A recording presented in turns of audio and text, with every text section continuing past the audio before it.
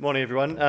Anton's going to open God's Word from Philippians chapter 2, verses 1 to 5, and I'll read that together. It'll be on the screen in the ESV, and I'll read from the ESV, and if you've got your own device or Bible, please open that to read along. So that's Philippians chapter 2, verses from 1 to 5. So if there is any encouragement in Christ, any comfort from love, any participation in the Spirit, any affection and sympathy, complete my joy by being of the same mind, having the same love, being in full accord of one mind.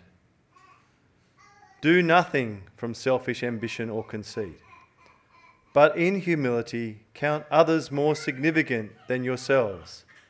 Let each of you look not only to his own interests, but also to the interests of others. Have this mind among yourselves, which is yours in Christ Jesus. Good morning, everyone.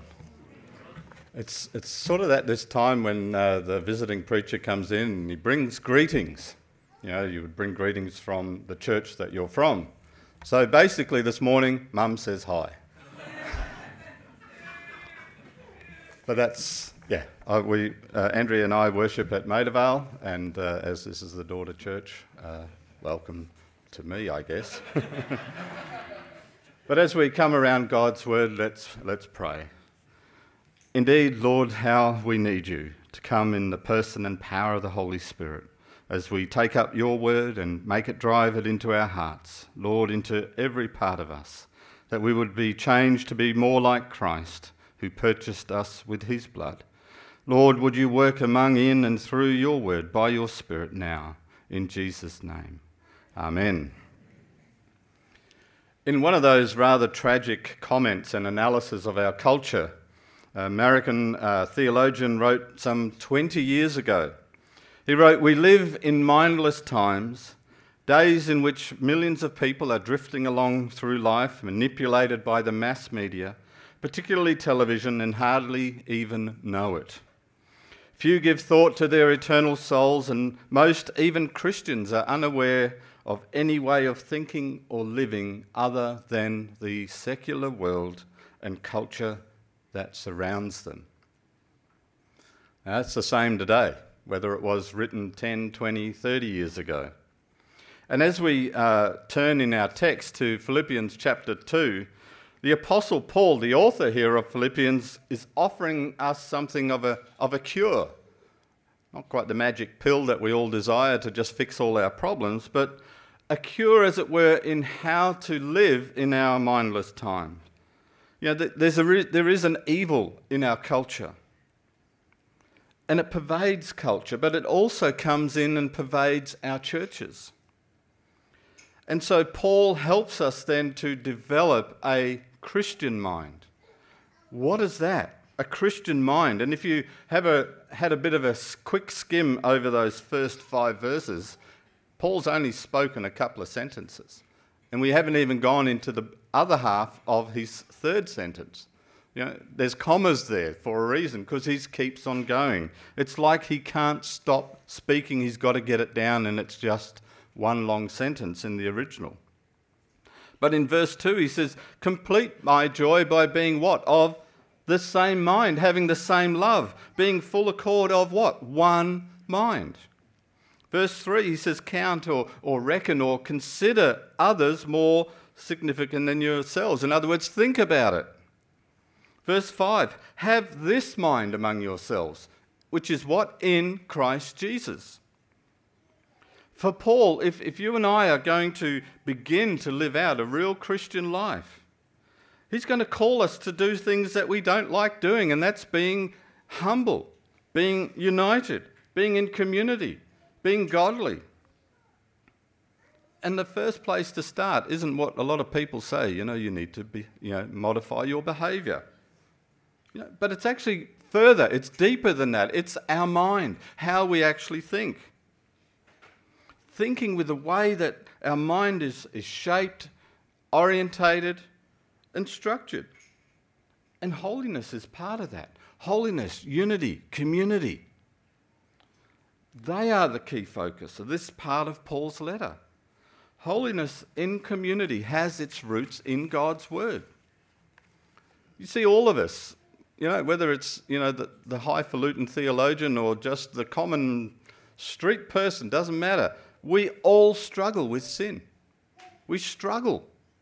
Whether it's a besetting sin, we weep over it. We pray for deliverance from it. We read books about it. Koorong shelves are full of it. I've been to Koorong for years. But that's probably not a good ad. But, but we do. It's this sin. Here's a book. We do that. We talk about it. We seek help for it. We try so hard to deal with persistent pattern of sin, and it just seems like a reappearing weed. My garden's full of weeds. I tell my kids, you can pull out anything. Grandkids, you want to pull out a weed that looks like a beautiful flower? It probably is a weed. But that's what it's like. It's continual. We've got onion weed. Anyone who knows onion weed? Yeah, exactly. It's worse than terrible. You just cannot get rid of it. But that's what it's like, trying to get rid of besetting sin. And Paul really wants to say to us, and sin that weighs us down like that is like swimming in seaweed. All you do is address the behaviour. All you do is chop up the top off the weed, but you've still got all the rest of it to deal with that runs deep down below, in your thoughts, in your psyche, in who you are. So your whole mindset has to be made over, has to be made new, and the root of godliness needs to sink deep into what we think, and that means we need a Christian mind. And that's what the Apostle Paul calls us here to do in these first 5 verses. We could have read you can, almost read right down to the end, and there's so much stuff there. But we're just going to look at 5 verses. And it's simply asking a few questions. What have you got in mind here, Paul? What is a Christian mind? When you call us to have this mind among ourselves, that is ours in Christ, what mind are you actually talking about, Paul? And he uses 2 phrases in verse 2, one at the beginning of that verse and one at the end. And it's basically like a bookend in his way of answering that question. The Philippians, he says, and he's talking to us just the same, should fulfill his joy by being of the same mind. And at the other end of the verse, they are to be of one mind. And it's a bookend that really tells us that the Christian mind is essentially corporate in its emphasis, in its focus. You see, it's concerned with unity. It's not concerned with just the single individual, but with one another. To think Christianly is to think about the Christian life in the context of community. It's God's people. It's the church. Why do you think Joe welcomed us as this morning? He talked about the church. That's because that's who we are. We're not the church, one. We're the church, one. And again, it's an emphasis that Paul repeats again and again in these verses, and he just continues that whole oneness theme, and throughout the whole book. You see, our need is one of actual Christian unity, gospel fellowship. You need each other. Did you know that? Did you hear the list of people that are doing things here? He didn't mention people by name. There's people in the kitchen, people on the creche, people... I counted it once at Maidavale, 34 people working in the background to get church going. We need each other. I mean, I have, at Mandurah, when I was there, I did do the sound, the music, preaching, and everything else. No one else around. That was in the days when the church was small, but you made do. But we need each other. We need others to help us. If we're going to live for God's glory in the eyes of the world, in the watching world, in true gospel partnership, we need each other. If we're going to have a Christian mind, we need exactly that as well.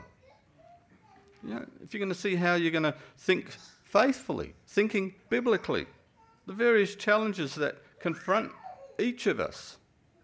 We need each other. You see, a Christian mind is a mind lived in community. It's the same mind. It's one mind. We cultivate it together. And between those two bookends of having that one mind, Paul explains, he unfolds it, as it were, to have this one mind. He says you are to have the same love in full accord. And the phrase in verse 2 is having the same love. But it's not to say that your love can be different. It shouldn't be selective. You know, sometimes my love is to you, but not to you. Your love is actually to be even-handed, the same. It's to be generous, to be equal, available to all, to be shared. And as the ESV translates it, it's you are to live in full agreement. If you have one mind, it really misses much of the beauty of the original. I mean, in our Bible study group, we have those who have particular versions, and they're aversions or good versions of it. But this is one time, and I love my ESV, and it hasn't quite captured it. Because it says literally, you are to be of one soul. One soul. And that's beauty there. That's what we're supposed to be together. Here's Christian unity. It is unity that's so profound that you and I have one soul, as it were, between us. Intimate, profound. Like all our faculties in a single person. That's what it is. That's how Paul wants your mind. To be of purpose and thinking, to be like that in Christ. One soul. It's not like the Borg, we're going to take over. But just one soul in Christ. It thinks about the brothers and sisters around you. Take a look. Have a look. Turn around. Have a look who are you worshipping with? Who are you in church with? You need each other. Yeah, I know, some of you are siblings, deal with it. But you know what? That's what it's about. Living together as family. A Christian mind is a mind, as Paul's going to say to you, is a mind that does not seek self first, but seeks the good of your brothers and sisters in Christ. That's what it's to mark your fellowship here at High Wycombe. And that'll be great evidence of actually being made more like Jesus. And that penetrates right into the depth of your thinking. It's not just about doing,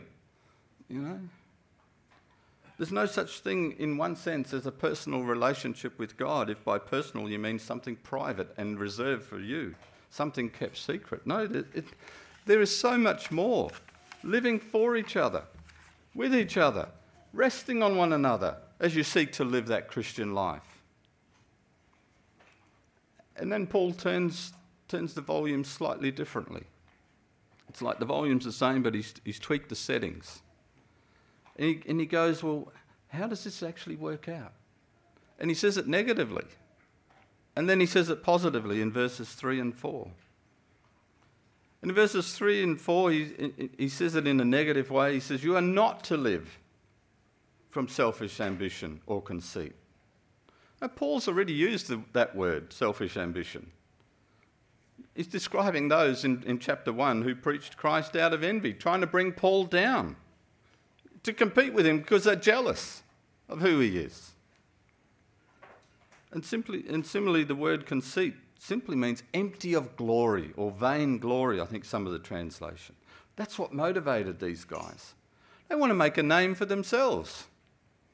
And Paul's warning you and I that in the Church of Jesus Christ, anything that seeks to promote self at the expense of others is, well, it's idolatry for starters, but it's a contradiction of your profession of faith in Jesus Christ. And he's going to make the point, and you can read all of that in verses 5 to 11.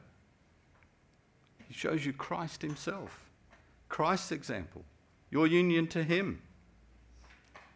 It's inconsistent that you follow Jesus, that you love Jesus, that you seek Jesus, and then you seek your own glory as well, and your own praise. And that's what he's saying. Don't let your lives be like that. The kind that manipulates or puts selfish and self first. The church is no place for relational gains or engaging in power plays. I've seen it done, and it ends badly every time.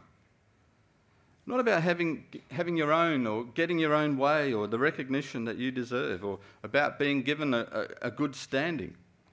Don't worry about how many followers you have on Facebook. That's not what it's about. It's about Christ, his kingdom, his church. That's what Paul would say to you. But then he says it to you positively. What are you to do? Count others more significant than yourself. It's not about wallowing in some self-pity. Oh, woe is me, and, I'm useless and worthless. No. But you are to count others more significant than yourself. You're made in the image of God. You're bearing his image. You are one of his. You're a child of God. But consider others more significant. In verse 4, let each of you look what? To his own? No, not only to his own. That doesn't mean you can't just, you haven't got things to do for yourself. But he says also to the interests of others. Value others. Value one another so much that you willingly place yourself at a disadvantage for their welfare, for their benefit. When's the last time you actually did that? When's the last time you disadvantaged yourself for someone else? With no thought of what you would get out of it. Someone else has benefited. That it might be directed to Christ. It's just part of Christian obedience. That's what you did. Just out of a natural thing you did. Looking out for others' interests, not just your own. Disadvantaging yourself that brothers and sisters may have every advantage as they seek to make progress too in this Christian life we do together. You see, this is about humbling ourselves. Being humble. What does he say? It's all about humility. That's the source of renewing our mind. Renewing our mind to be like Christ. He says in humility, or sometimes it's translated in lowliness of mind. Count others more significant. Humility is not just about action. It's actually a deep, settled commitment. It's a deep, settled direction. The way you are thinking. A framing of your thinking. You're determined to serve others. Putting others first. Pecking orders are, unavoidable fact of life. I've got a boss. My apprentice has me. I'm a boss. But, in the pecking order of life, that's about where it goes. And then my wife has the ring of power, of course. But, that's part of the pecking order, isn't it? And we have that in our society. I just look at the last week's choosing of a new premier for our state. There's a pecking order if you ever want to see one, The unions are telling us who we are to have as our leaders. But that's us, pecking order. Well, Philippi was that too. It's a Roman colony. Society is ranked shaped by rank and prestige and position, It's almost like one of my former colleagues at a place I worked with. She had like 3,000 friends on Facebook, and I'm going, how many of them do you really know? Well, maybe a handful, I try and keep mine to a handful, because that's how much I can count, to 10. But that's what it's about, isn't it? It's not seeking to, I've got to be better than you. And there's a pecking order here. It's extremely important in Philippi, where Paul's writing this letter to. And the word is really used to, that lowliness of mind was basically saying the mentality of those who are right at the bottom rung of the ladder. We try and tell our young kids, you've got to start sweeping the floors rather than being on the big CNC machine like at our work. But no, they want to do that, but they don't want to do, and sometimes you have to start at the bottom, and that's what he's saying. Lowliness of mind. It's about the slave's mindset. No importance. Humility's, that's part of what you did. But in our culture, how do we use the word humility? It doesn't happen really, does it? I mean, I only have to look at the news and the talking heads that are our politicians and I'm not saying there's no good politicians. There are some godly men and women in our parliament who do stand up for Christ, but others, there's no humility at all. And so you can just see that. It's part of where we are and what we are in our lives, in our culture. And we are no different from Philippian society back in its day, 2,000 years ago, where all you want to do is make a name for yourself, climb the ladder, social status is important, where you are just inclined to vain glory. To be like Jesus is actually to have a different mind, a totally different mind. It's to look increasingly like Jesus, who, what did he say? Did not consider equality with God something to be grasped, but emptied himself, stripped himself of the clothes of majesty, and became among us as a slave. If you're a follower of Jesus, self-glory, rather than servant-hearted humility, is that the character? Then you've wandered far away from the truth. It's to be a slave, like Christ. Kent Hughes, he came to Trinity back when I was there many years ago, tells the story of a conductor of a symphony orchestra who was once asked, "What's the most difficult instrument to play?" Anyone have a guess? Well, we're close. He responded, second violin, because I can find plenty of first violinists. You see, we have that saying, don't we, playing second fiddle. We don't like to do it, do we? At all. We want to be up the front, making it our ambition. But what's he saying? Make it your ambition to do what? Take second place for the sake of others. Then you'll have harmony. Then you'll make a beautiful sound that glorifies God and actually will reach the world. And yet it's true to have that kind of humility. It's going to cost you. It's going to cost you. It's going to mean the death of pride. And that's hard. But why? If it's going to cost me so much, then why do it? Why adopt a slave's posture of humility, being right at the bottom of the ladder? Well, notice the 4 if statements back in verse 1. Here is the reason why. If any encouragement in Christ, if any comfort from love, if any participation in the Spirit, if any affection and sympathy. It rests on these, doesn't it? And the 4th if statement on affection is really a summary statement, if you like, and stands on its own. If any encouragement in Christ, any comfort from love, if any anticipation in the Spirit, and any affection, sympathy, fulfill my joy by having the same mind. You see, affection and sympathy are sort of summary statements. And these are really, the other 3 are really an echo of Paul's Trinitarian thinking. You see, the whole lot is embedded in God, the 3 in 1. It's a parallel verse to the great doxology that we're all familiar. The grace of the Lord Jesus, the love of God, the communion or fellowship of the Holy Spirit. He's using a Trinitarian formula.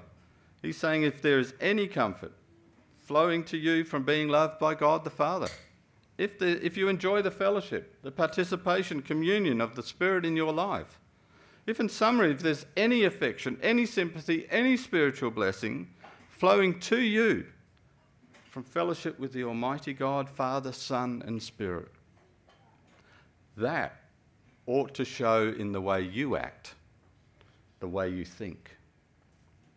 He's saying something quite glorious. It's extraordinary.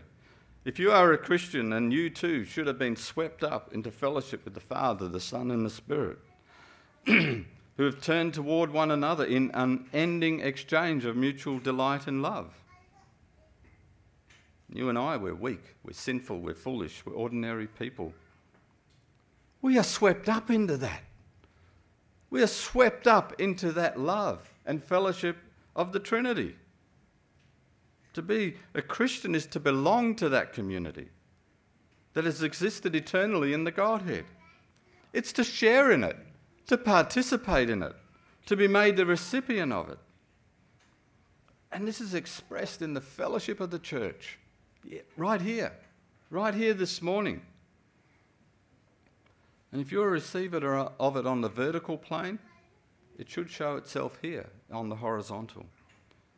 If you are a Christian participating in glorious communion with God, it's got to mean that we begin to live it out in how we commune with one another. You can't know the triune God and not love your brothers and sisters in Christ. What does the Apostle John say to us in 1 John? If anyone says he loves God and hates his brother, what's he do? He's a liar. The truth's not in him. You can't have one and the other. To know God involves fellowship, community of the three persons of the triune God. And that should propel each of us as a child of God out into community and unity in the church. Can you do it? You see, this is about one of those, you bring it out, it's called a project. This is a community project. It's a church community project. You can't be a Christian on your own, in a sense. It's a contradiction, because God's redeemed us all to be community.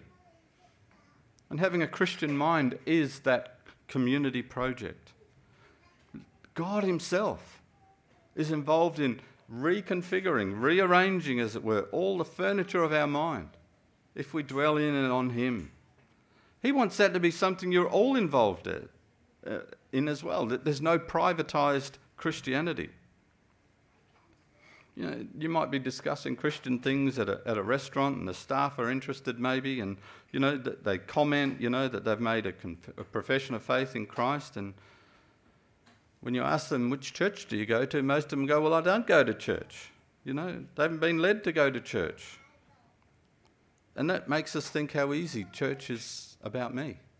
I don't have to go.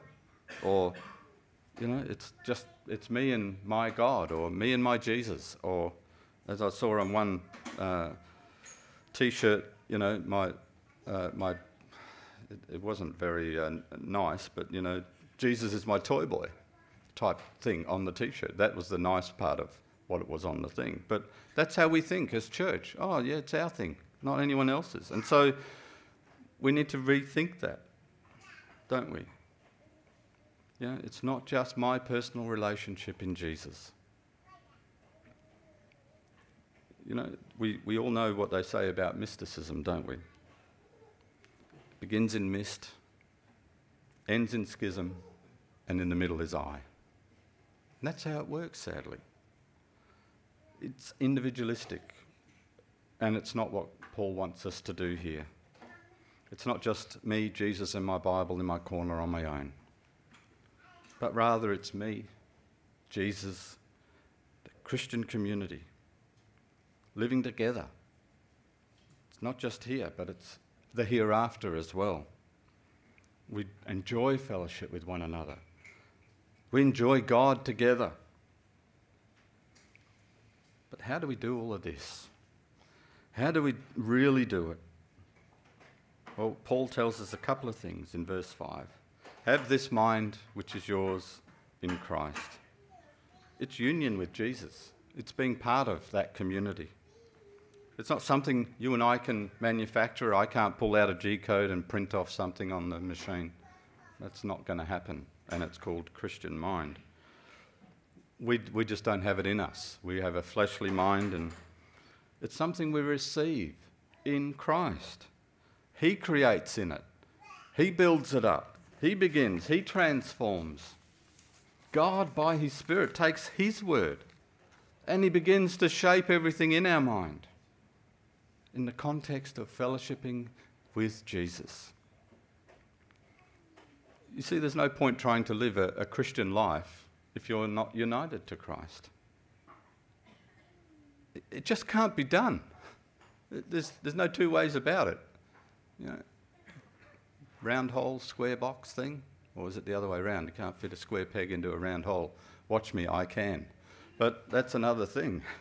But you know what? You can't have a Christian mind and follow Christ if you're not united to him. You have to. The question is, are you in Christ? Are you a Christian here this morning? And verses 5 to 11 will show you to receive the Christian mind is actually just following the example of Jesus.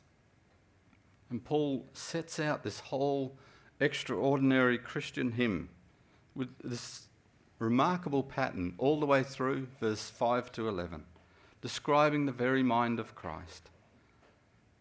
He's saying if you're in him, this is who he's making you to be like. It's the template. It's the pattern. Make his life your study. Make his pattern your constant focus as you seek to conform your life to the standard of a holy God. Imitate Christ. Aim to be like him. I don't know if some of you younger ones may or may not remember the time of the WWJD bracelets. What would Jesus do? Me, not a fan, okay? Don't say you had one, okay? What would Jesus do? You know, he doesn't. Paul turns it on his head. He says, what's he done? Not what's he going to do. What's he actually done for you? Well, everything. Gives himself, lays down his life, takes the slave's position, pours himself out for the people of God. What more extraordinary thing do we need? That's what Jesus did do. And that's what we as Christians are called into. You know, if you want to have that Christian mind, follow him. That's the way. And may God be gracious to each of us as we work that out. Having a Christian mind to his praise, to his glory. Let's pray. Indeed, Lord, we thank you that Jesus is that pattern, as well as our great Redeemer. Lord, we're thankful that we have that Christian mind in union with him. Lord, help us to be what we really are, to live out that union in Christ. Lord, give us grace to follow his example. And Lord, any of those here that don't know Christ, save them from any attempt at trying to be what they are not. Help them come to you, to Christ, and ask for mercy, for cleansing and grace. Lord, help us now, we pray, and we ask it in Jesus' name. Amen.